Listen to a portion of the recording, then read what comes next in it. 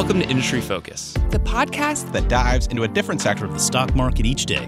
I'm your host, Emily Flippen. I'm Jason Moser. I'm Nick Seipel. I'm Dylan Lewis. And today we're talking financials. Today we're talking consumer goods. Wildcard Wednesday. And we're talking energy. And today we're talking tech. Let's dive in. It's Friday, September 11th, and we're talking about the other Zoom. I'm your host, Dylan Lewis, and I'm joined by Fool.com's best buddy for building big bulletins of Best Buy businesses, Brian Feroldi. You thought you had me, didn't you? I did. Dylan, knock it off. And that one, hat tip to a Fool Live listener, Zach, for making suggestions. I am very open to taking suggestions on my title name so we could eventually trip up Dylan. I think that is probably one of my favorite recurring segments. I hope listeners enjoy it as much as I do. Brian, I'm a little surprised that you didn't try to drop a Z alliteration here, because we are going to be talking about the other Zoom. Usually when we're talking about Zoom Video Communications. Today we are talking about Zoom Info, ticker ZI.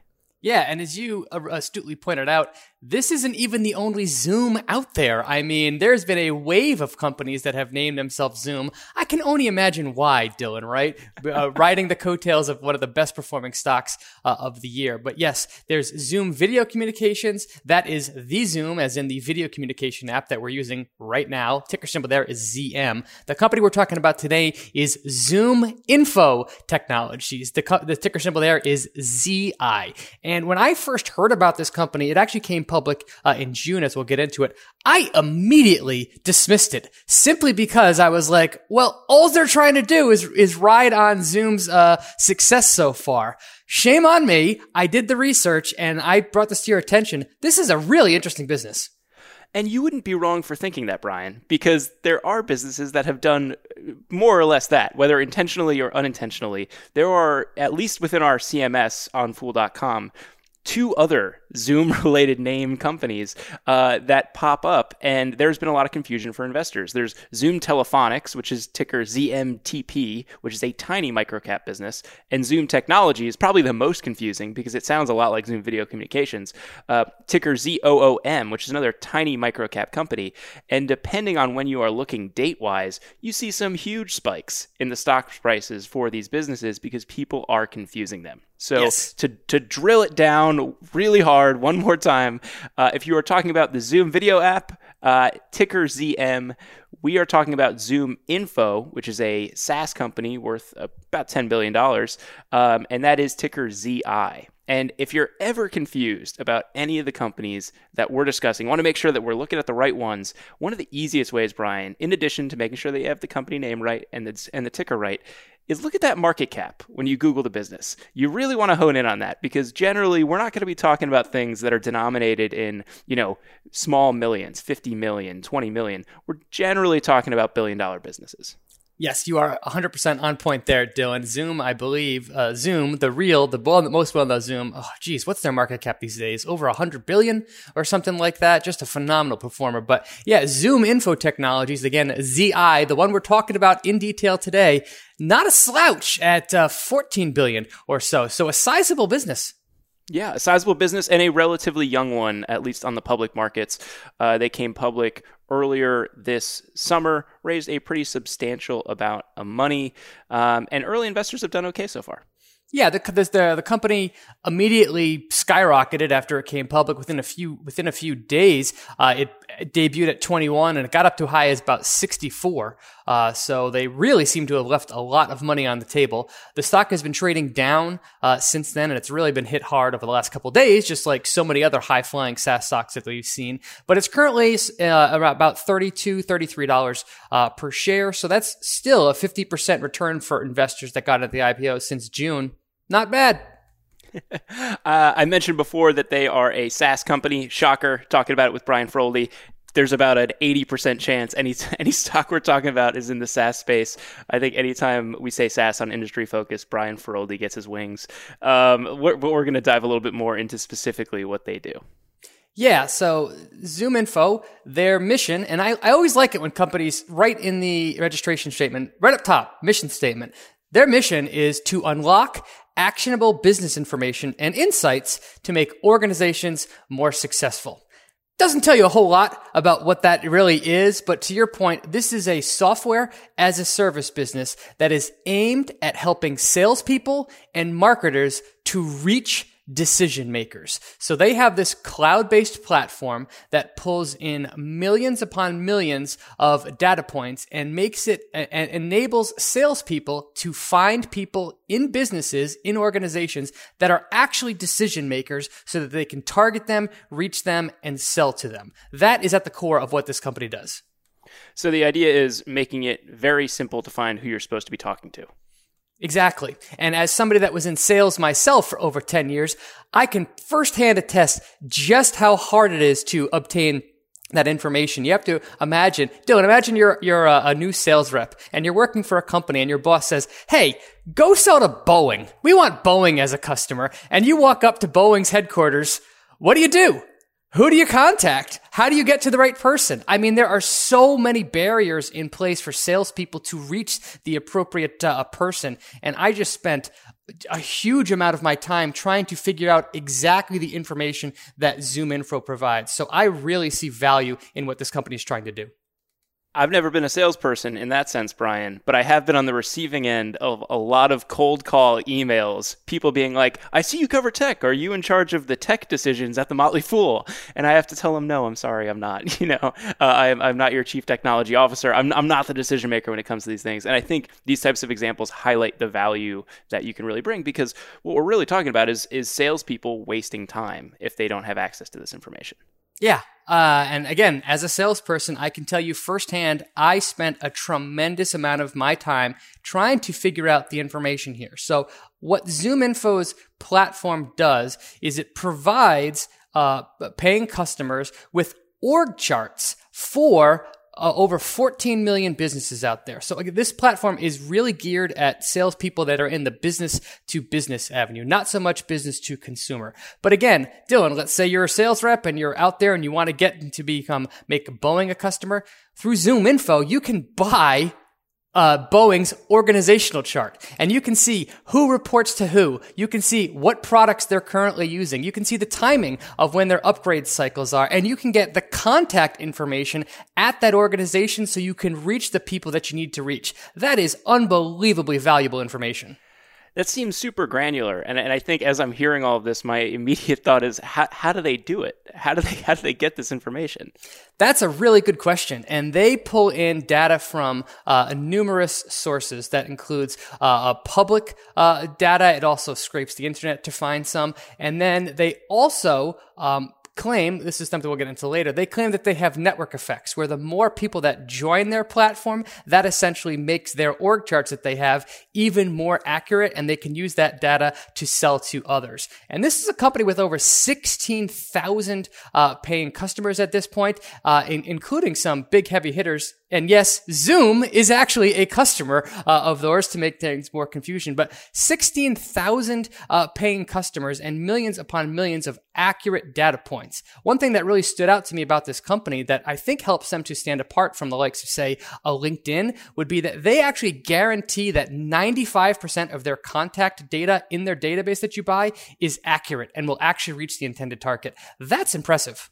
That's really impressive. And I guess I'm just trying to think about the value prop side from companies hopping in there and writing the information. Is it almost like if Redfin were to say, is this your house? Like, do you want to own the fact that this is your house? Or, Google saying, if people are Googling your business, do you own this business? Would you like to correct the information in here? Is that kind of the right way to think about this? It seems to be somewhere along those lines. And they also have, they use verified email addresses, they use direct calling, and they have over 300 full-time data scientists whose full-time job is to just clean data that comes in and get it in the system. They also make use of artificial intelligence and machine learning. And again, with all of that scrubbing of a huge amount of databases, that's how they can make these claims that their org charts are correct. But this is a system that is designed to get better and better over time and smarter over time. I like that you threw out there their staffing decisions and how many people they have working specifically in the data world, because we can look at a lot of businesses and understand, from a human capital perspective, where they're going based on where they're making those investments.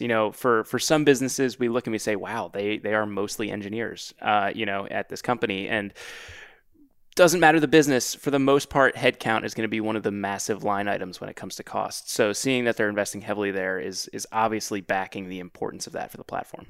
Yeah, that right there alone, I think does give them some moat in some sense. I mean, hiring and training and getting 300 people to just gather, collect, and sort through data that you essentially then resell, that's a hard thing for somebody else to duplicate. And one question that I had when I first started researching this company was, well, how is this different than, say, a Salesforce.com, which has a customer relationship management program in place? Those systems have been around for a long time, and there's lots of competitors in that space. The thing that they point out is, while those systems are incredibly useful and important, they still rely on data being generated by the salespeople. So, and I can also attest to this.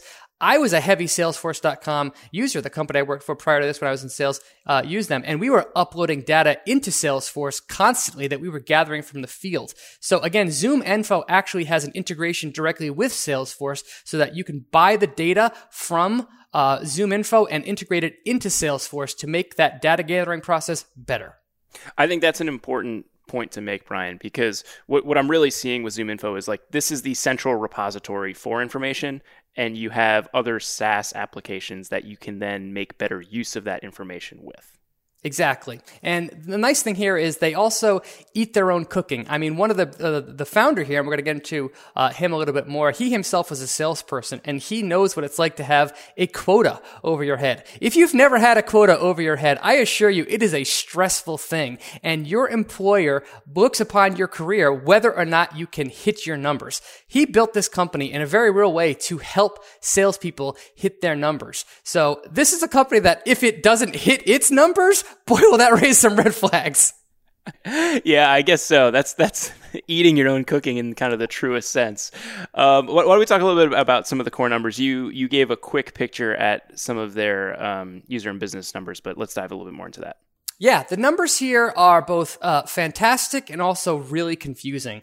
In 2019, this company was originally called Discovery.org, and last year, in February of 2019, they purchased another company that was similar to them, and the combined company took the name on ZoomInfo. So this is a number where the GAAP numbers and the non-GAAP numbers are about as wide apart as I've almost ever seen in a business. So when I talk about the numbers, I'm going to mostly be talking about non-GAAP here. Just keep that in mind. So 99% of this company's revenue is recurring in nature. Love that. And last quarter, they have reported one quarter so far. They reported 62% revenue growth to 111 million. And I also like that they called out that of that, 40% of that number was organic in nature. So really, really strong top line growth, but also growing 40% during a pandemic. That's excellent. That is excellent. And I think maybe we should uncouple the idea of organic growth a little bit because it can be a little confusing for people. Sure. Organic growth is revenue that is generated from products or service that are homegrown. Inorganic growth is when you buy another company and then you get to add that company's revenue to yours. So again, this company has made use of M&A, mergers and acquisitions, to grow itself, but still 40% top line growth organically last quarter is really impressive. Yeah, and that's something that we'll hone in on particularly close to an acquisition and over time as an acquisition, especially if it's an integrated acquisition where you aren't running two things separately, you are basically working them in together. Depends on the business. It will fade in terms of its relevance, but if there are those operations where you have something that's bolt-on or you have a particularly acquisitive company, the organic growth versus overall growth is always an important thing to look at. You really just want to understand, where is this coming from? If you see awesome top line growth and organic growth is basically flat, that business isn't really doing all that much with its core operations. It's only growing because it's continuing to buy other companies. Exactly. And that strategy does work for some businesses, but personally, I do not want to invest in companies that only rely on acquisitions to grow their top line. But the rest of the company's income statement was equally as impressive. So of that 62% overall growth, and they called out that customers that spend over $100,000 on their platform grew 60% during the quarter. Adjusted gross margin here, Dylan, adjusted, keep that number in mind, adjusted, but still 88%. Wow. That's darn impressive. And I will say one thing. I know you have your investing checklist, Brian, but you talked about a pretty big delta between GAAP and non-GAAP numbers. And we can talk a little bit more about the financials and roll through those. But when you see a big gap between those two things, is that a yellowish or reddish flag until you do a little bit more digging and understand what's going on there? I give companies such as this, I make a note of it basically. Whenever a company goes from not public to public, we see a whole bunch of numbers just go completely wonky. Pinterest comes to mind. Prior to coming public, what was their stock-based compensation? Reasonable. The first quarter after it came public, it shot up to $1 billion. So a whole bunch of one-time things like that can make these numbers look a little bit crazy. So I always keep that in mind. The same thing with acquisitions. When acquisitions are at play here, GAAP and non-GAAP numbers can look completely differently. And to illustrate that point, last quarter, their GAAP net loss was $56 million, but their non-GAAP net income was $27 million. That is an $83 million delta between the two, and again, on $110 million in revenue. So those numbers are about as wide as I've ever seen. And to further complicate things, their free cash flow margin, so the amount of money that was actually put into their bank account, was $52 million. Almost double their non-GAAP net income, and that gives them a free cash flow margin of 49%. That is stunning. I think to put a bow on the GAAP, non-GAAP thing, one thing that I think can be really helpful for people in understanding what's going on with these numbers, any company worth its salt is going to give you a reconciliation between those two numbers, and you can see exactly what the puts and takes are. If you agree with what those puts and takes are, then you can accept that difference. If you look at them and you say, you know what, I don't really like the way that they're handling these things, or I don't understand why we're reporting numbers quite this way, then it becomes something that might be a yellow or a red flag. Yeah, I think that that's completely fair. So, but again, with companies like this, it's not uncommon to see GAAP net income significantly trail free cash flow production. And between the two, I'll take free cash flow every single time. That actually is going into the company's bank account and making the business stronger, whereas GAAP is just an accountant's opinion, basically. So overall, I expect these numbers to converge in time, but still, 49% adjusted free cash flow margin. Wow. Brian, knowing how you look at businesses and looking at this company's balance sheet, I imagine there might be one ding that you have against this company. Yes, and this is a company that has not been shy about its use of debt to get to where it's come today. That's not terribly surprising given that M&A has been a part of this company's history, and they did use some of the proceeds from their IPO, which they raised about $1 billion, to pay down their debt. I do like to see that, but even still, after raising $1 billion in the IPO, as of the last quarter, they had $259 million in cash and $744 million in debt. I wish those numbers were reversed, so this is not a pristine balance sheet. No, it's not. And, you know, it's something that's sustainable so long as the business doesn't get stressed. But the reason that we emphasize this is when conditions get hard for companies, having a lot of debt can become a burden. When things are going really well, it can become a way to grow very quickly, particularly if debt's cheap. That's exactly correct. Now, one other number that we always love to look for with SaaS businesses, Dylan, is dollar-based net retention or dollar-based net expansion. Between the two, retention much better than expansion. This company does report dollar-based net retention. That's the one we like to see because that does include churn. Now, they didn't give it to us in the most recent quarter. At least my quick look through the press release did not have that number. However, they did showcase it for 2019. In 2019, their dollar-based net retention rate was 109%. If you dig into that number even more, this company has customers that are small and big, like up and down the value size. Their DBNR for enterprise customers, so the biggest ones, was actually 127%. That means that their DBNR for smaller customers was in the mid 80s. But overall, 109%, a decent number. Yeah, I think that's pretty solid, particularly when you're looking at the DBNR and not the DBNE, to just throw a bunch of word salad acronyms at you. Brian, you mentioned the talent that they have as a potential moat, a little bit of the network effects at play here, possibly, as you have companies that are hopping in there and kind of actively verifying information. What else do you see here in terms of moat for this business? Yeah, I do think that there is a competitive advantage here for sure. To me, the biggest competitive advantage they have going for them would be the switching costs. Once a sales team gets locked into this information, gets used to this data, builds their systems around having this, I think that that's a hard thing to actually give up. And the reason that I believe that is because what happened last quarter? What happened during a pandemic when every cost that could be cost was cut? Revenue grew organically 40%. That's because this company's job is to help make sales teams better and more effective. That is the kind of spending that will always make sense, even during a pandemic. So when I saw that kind of revenue growth, that tells me that there are some real switching costs and advantages here.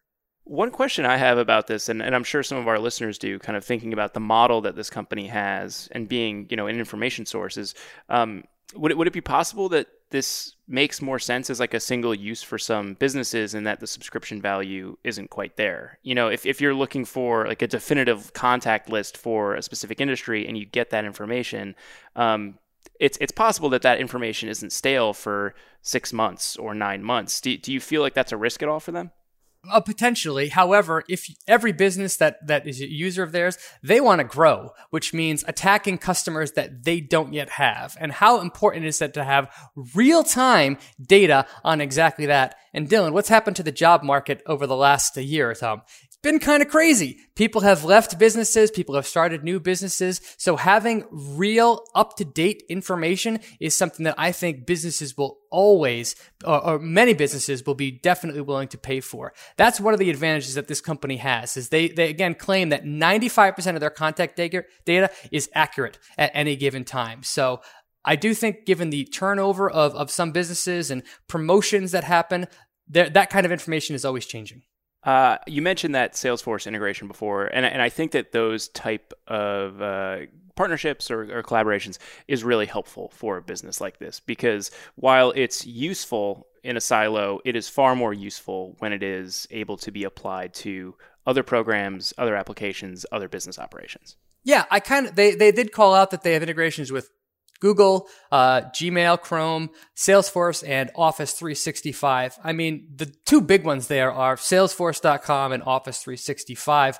I like that they have integrations. I do wish that they spent more on making their data even more accessible on other platforms, like just throwing it out. Like, I would love it if they integrated with, say, HubSpot, for example. And there's a whole bunch of other CRM systems like that. That, to me, if they continue to invest there and build that out, that will only widen their moat further.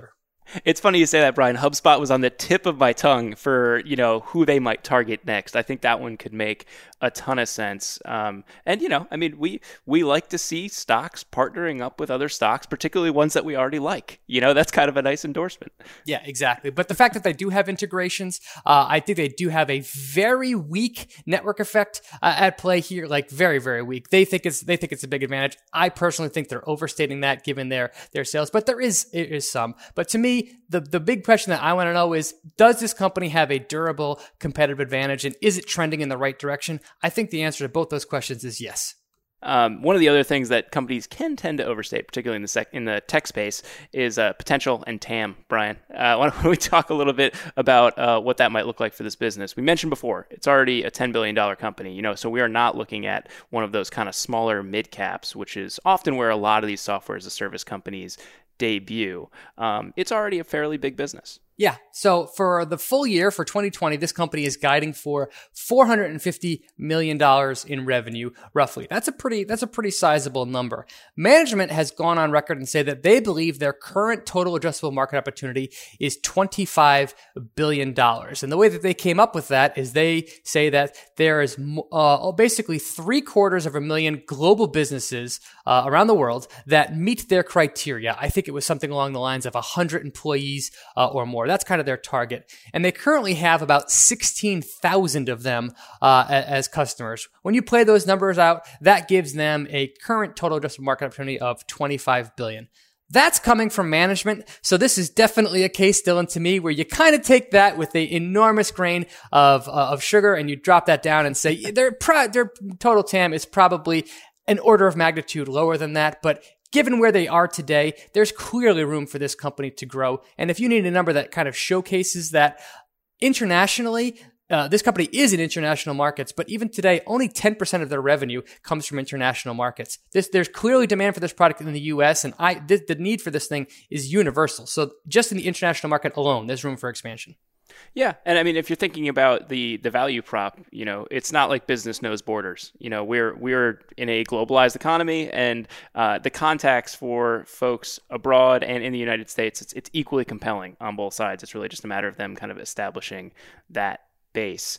I know the company has provided some kind of long-term looks at what they're expecting as a business and also strategically kind of where they're going. What does that look like, Brian? Well, that might be the most amazing thing I've ever seen in a registration statement. I've never seen a company lay out its long-term targets, and they're actually lower margins than what exists today. So the company had basically said through 2020, their gross margin was 88%. Longer term, they see it being about 88%. They do think they're going to get some leverage from their spending on sales and marketing, from R&D and from G&A, but they've put out an adjusted operating margin and an adjusted free cash flow margin. Both of them, longer term, are going to be lower than where they stand today. So this would be a case of operating leverage working against the company. But still, the targets that they're throwing out there are unbelievably impressive. Yeah, I'm not so shocked by that adjusted gross margin being more or less the same because, frankly, when you're at 88%, there isn't a lot of room to go up. We typically see gross margin expansion when a company is starting to scale and really just enjoying the benefits of spreading those fixed costs over more and more usage. And, you see it climb from the 60s to the 70s. In the high 80s, it's really hard to pull in much more than that.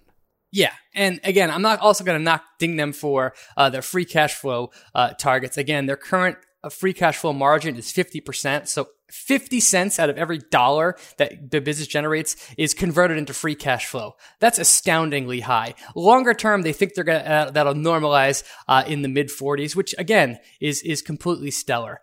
One thing I did like that they called out in their registration statement is they see the potential to expand into new markets. One that they called out was a near-term opportunity was recruiting. They're basically saying, we have this data set. We know what org chart looks like. We know the talent of people. It is possible that they could use their platform to get into the recruiting business. That's the kind of optionality that I like to see management teams thinking about in the long term. Yeah, I think that's one of the huge benefits that we see with the SaaS model in general is the ability to work into other markets. And really, if you have a good sales team, they are taking what they're hearing from their customers and what they are really hoping to be able to do with your platform and with your information, bringing that back to the folks that work in product and creating the space for that market expansion. Yes, exactly. The bottom line for me is, does this company have room to grow and a lot of potential ahead? Clear answer again. Yes. One of the things we always like to look at, Brian, especially in the software space, but really with almost any business, particularly younger ones, is, what does the customer base look like? Is this a business that has customer consolidation? Is that a risk for this company? What's the story there? The answer there is thankfully no. As of the most recent quarter, 16,000 total paying customers. None of them was accounted for more than 1% of sales. And again, they have some really big names in there. They call it Google, Amazon, Zoom, Citrix, Zendesk, T-Mobile.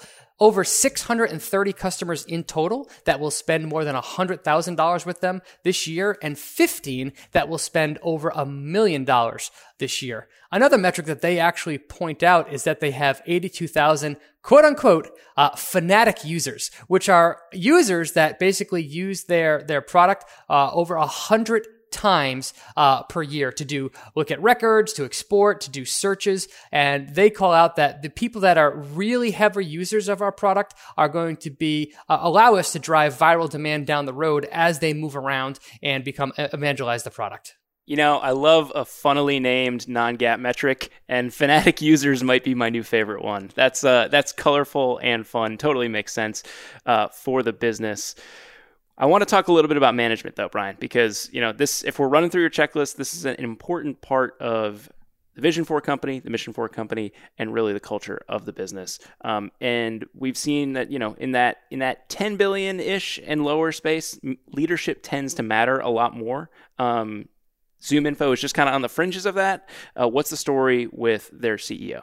So this company, again, was co-founded in 2007. The co-founders were Henry Schuck. He is still the CEO today. Love to see that he's been there since day one, and he was the driving force behind the business. He actually calls out, I went into $25,000 worth of credit card debt to get this company off the ground. He knows just how painful it is to get the company to where it is today. Love to see that. His other co-founder, Kirk Brown, appears to have left the company. I could not find him anywhere related to the company. However, these two co-founders are still heavily invested in this company's success. CEO Henry Schuck owns about 10% of shares outstanding, and the co-founder that left still owns about 7% of the shares outstanding. That 10% stake makes CEO Schuck a billionaire on paper. That's a lot. That is a lot. And I mean, that's the kind of skin in the game that we generally like to see, that's a substantial stake, both personally for him and relative to the overall business and its ownership. Yes, completely. And overall, we always check Glassdoor. The company does seem to get relatively good reviews from employees. 4 stars out of 5. CEO Schuck gets an 81% overall approval rating, and 3 out of 4 employees would recommend the company to a friend. One other quick thing I want to note is that the other management team owns about 5% of the business. So this is non-CEO, non-co-founders that combined own 5% of the business. That's a lot of inside ownership. It is, yeah. You don't typically see that. That those numbers aren't ones that really come across our desk too often. Thinking about risks for this business, Brian. Usually, when I'm talking about a software as a service company, and it's a space that I'm admittedly less familiar with, I can at least come up with a couple companies that I think play in this space. This one seems unique in that there are other companies that are kind of there, but at core, they aren't really focused on the information. And it seems like, as the name would suggest, ZoomInfo is focused on the specific information rather than immediately making use of that information. Yeah, I think that's completely correct. So while there are a lot of companies that are in the CRM space, there aren't as many that is doing what ZoomInfo is doing. However, if you had to pinpoint one competitor that stands out above the rest, that would be Microsoft, and more specifically, LinkedIn. LinkedIn is a social network that has tens of millions of users that go in there for professional reasons and upload their information. It wouldn't be that hard. And I know that LinkedIn was actually doing this when they were a private company, when they were a public company, to build org charts for people. So that kind of information is out there and can be subscribed to. They also call out that Salesforce.com, Oracle, and Google are potential competitors, but as we've seen from this company's growth rate and its DBNR, it does tell me that those competitors have always existed, but ZoomInfo is still succeeding. Yeah, I think that if we're getting really into the idea of network effects, LinkedIn probably enjoys some very real network effects, whereas ZoomInfo enjoys some pretty diluted network effects or pretty light network effects, because people really need to be on LinkedIn. You could argue the merits of whether it's important to have your information correct on ZoomInfo. It's certainly helpful for the salespeople. If you don't want to be contacted by salespeople, though, perhaps you wouldn't necessarily want your information there. Yeah, and who knows? Microsoft clearly sees value in this kind of market. It's possible that they could be a nice tuck-in acquisition down the road. They did spend $26 billion buying LinkedIn a couple years back, so possible. Beyond competition, Brian, any other major risks that you're paying attention to with this business? Yeah, I will say that the huge delta between GAAP and non-GAAP numbers is something that I want to see come down over time.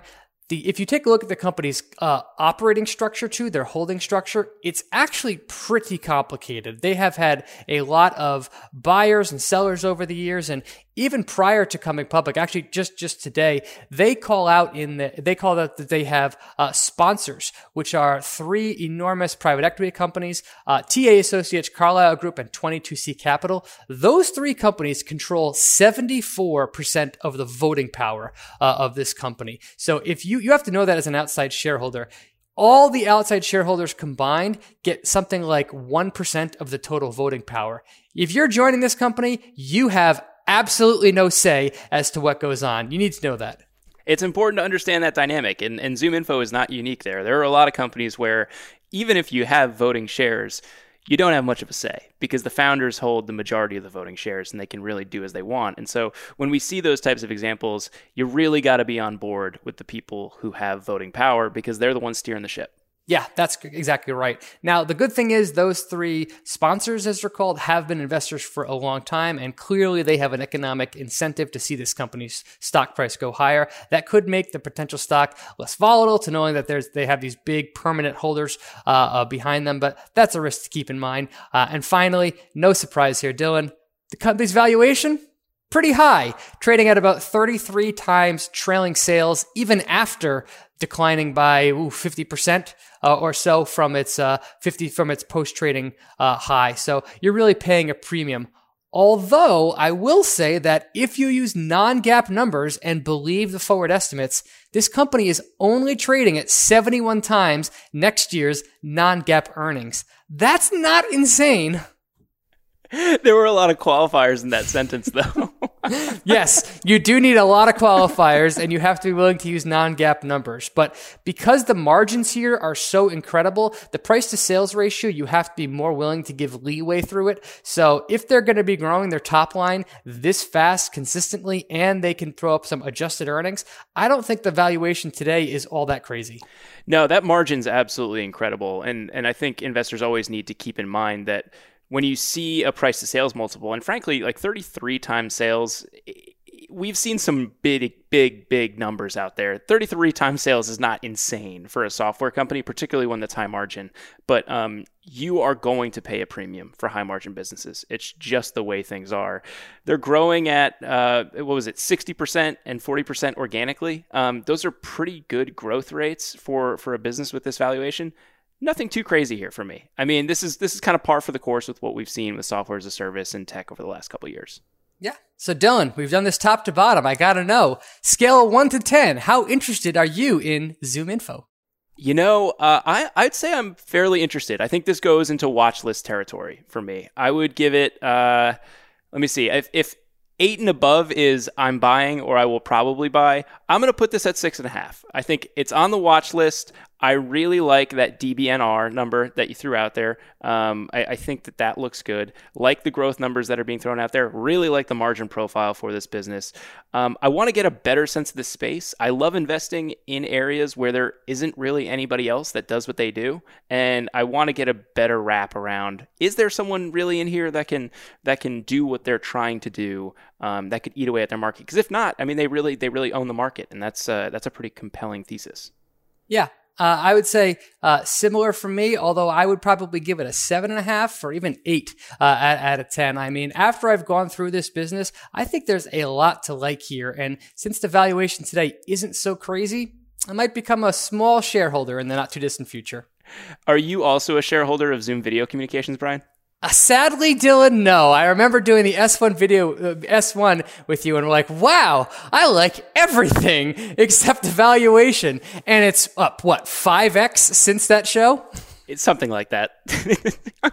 So no, it happens. I am not a shareholder of Zoom Video. So maybe I'll correct that by becoming a shareholder of ZoomInfo.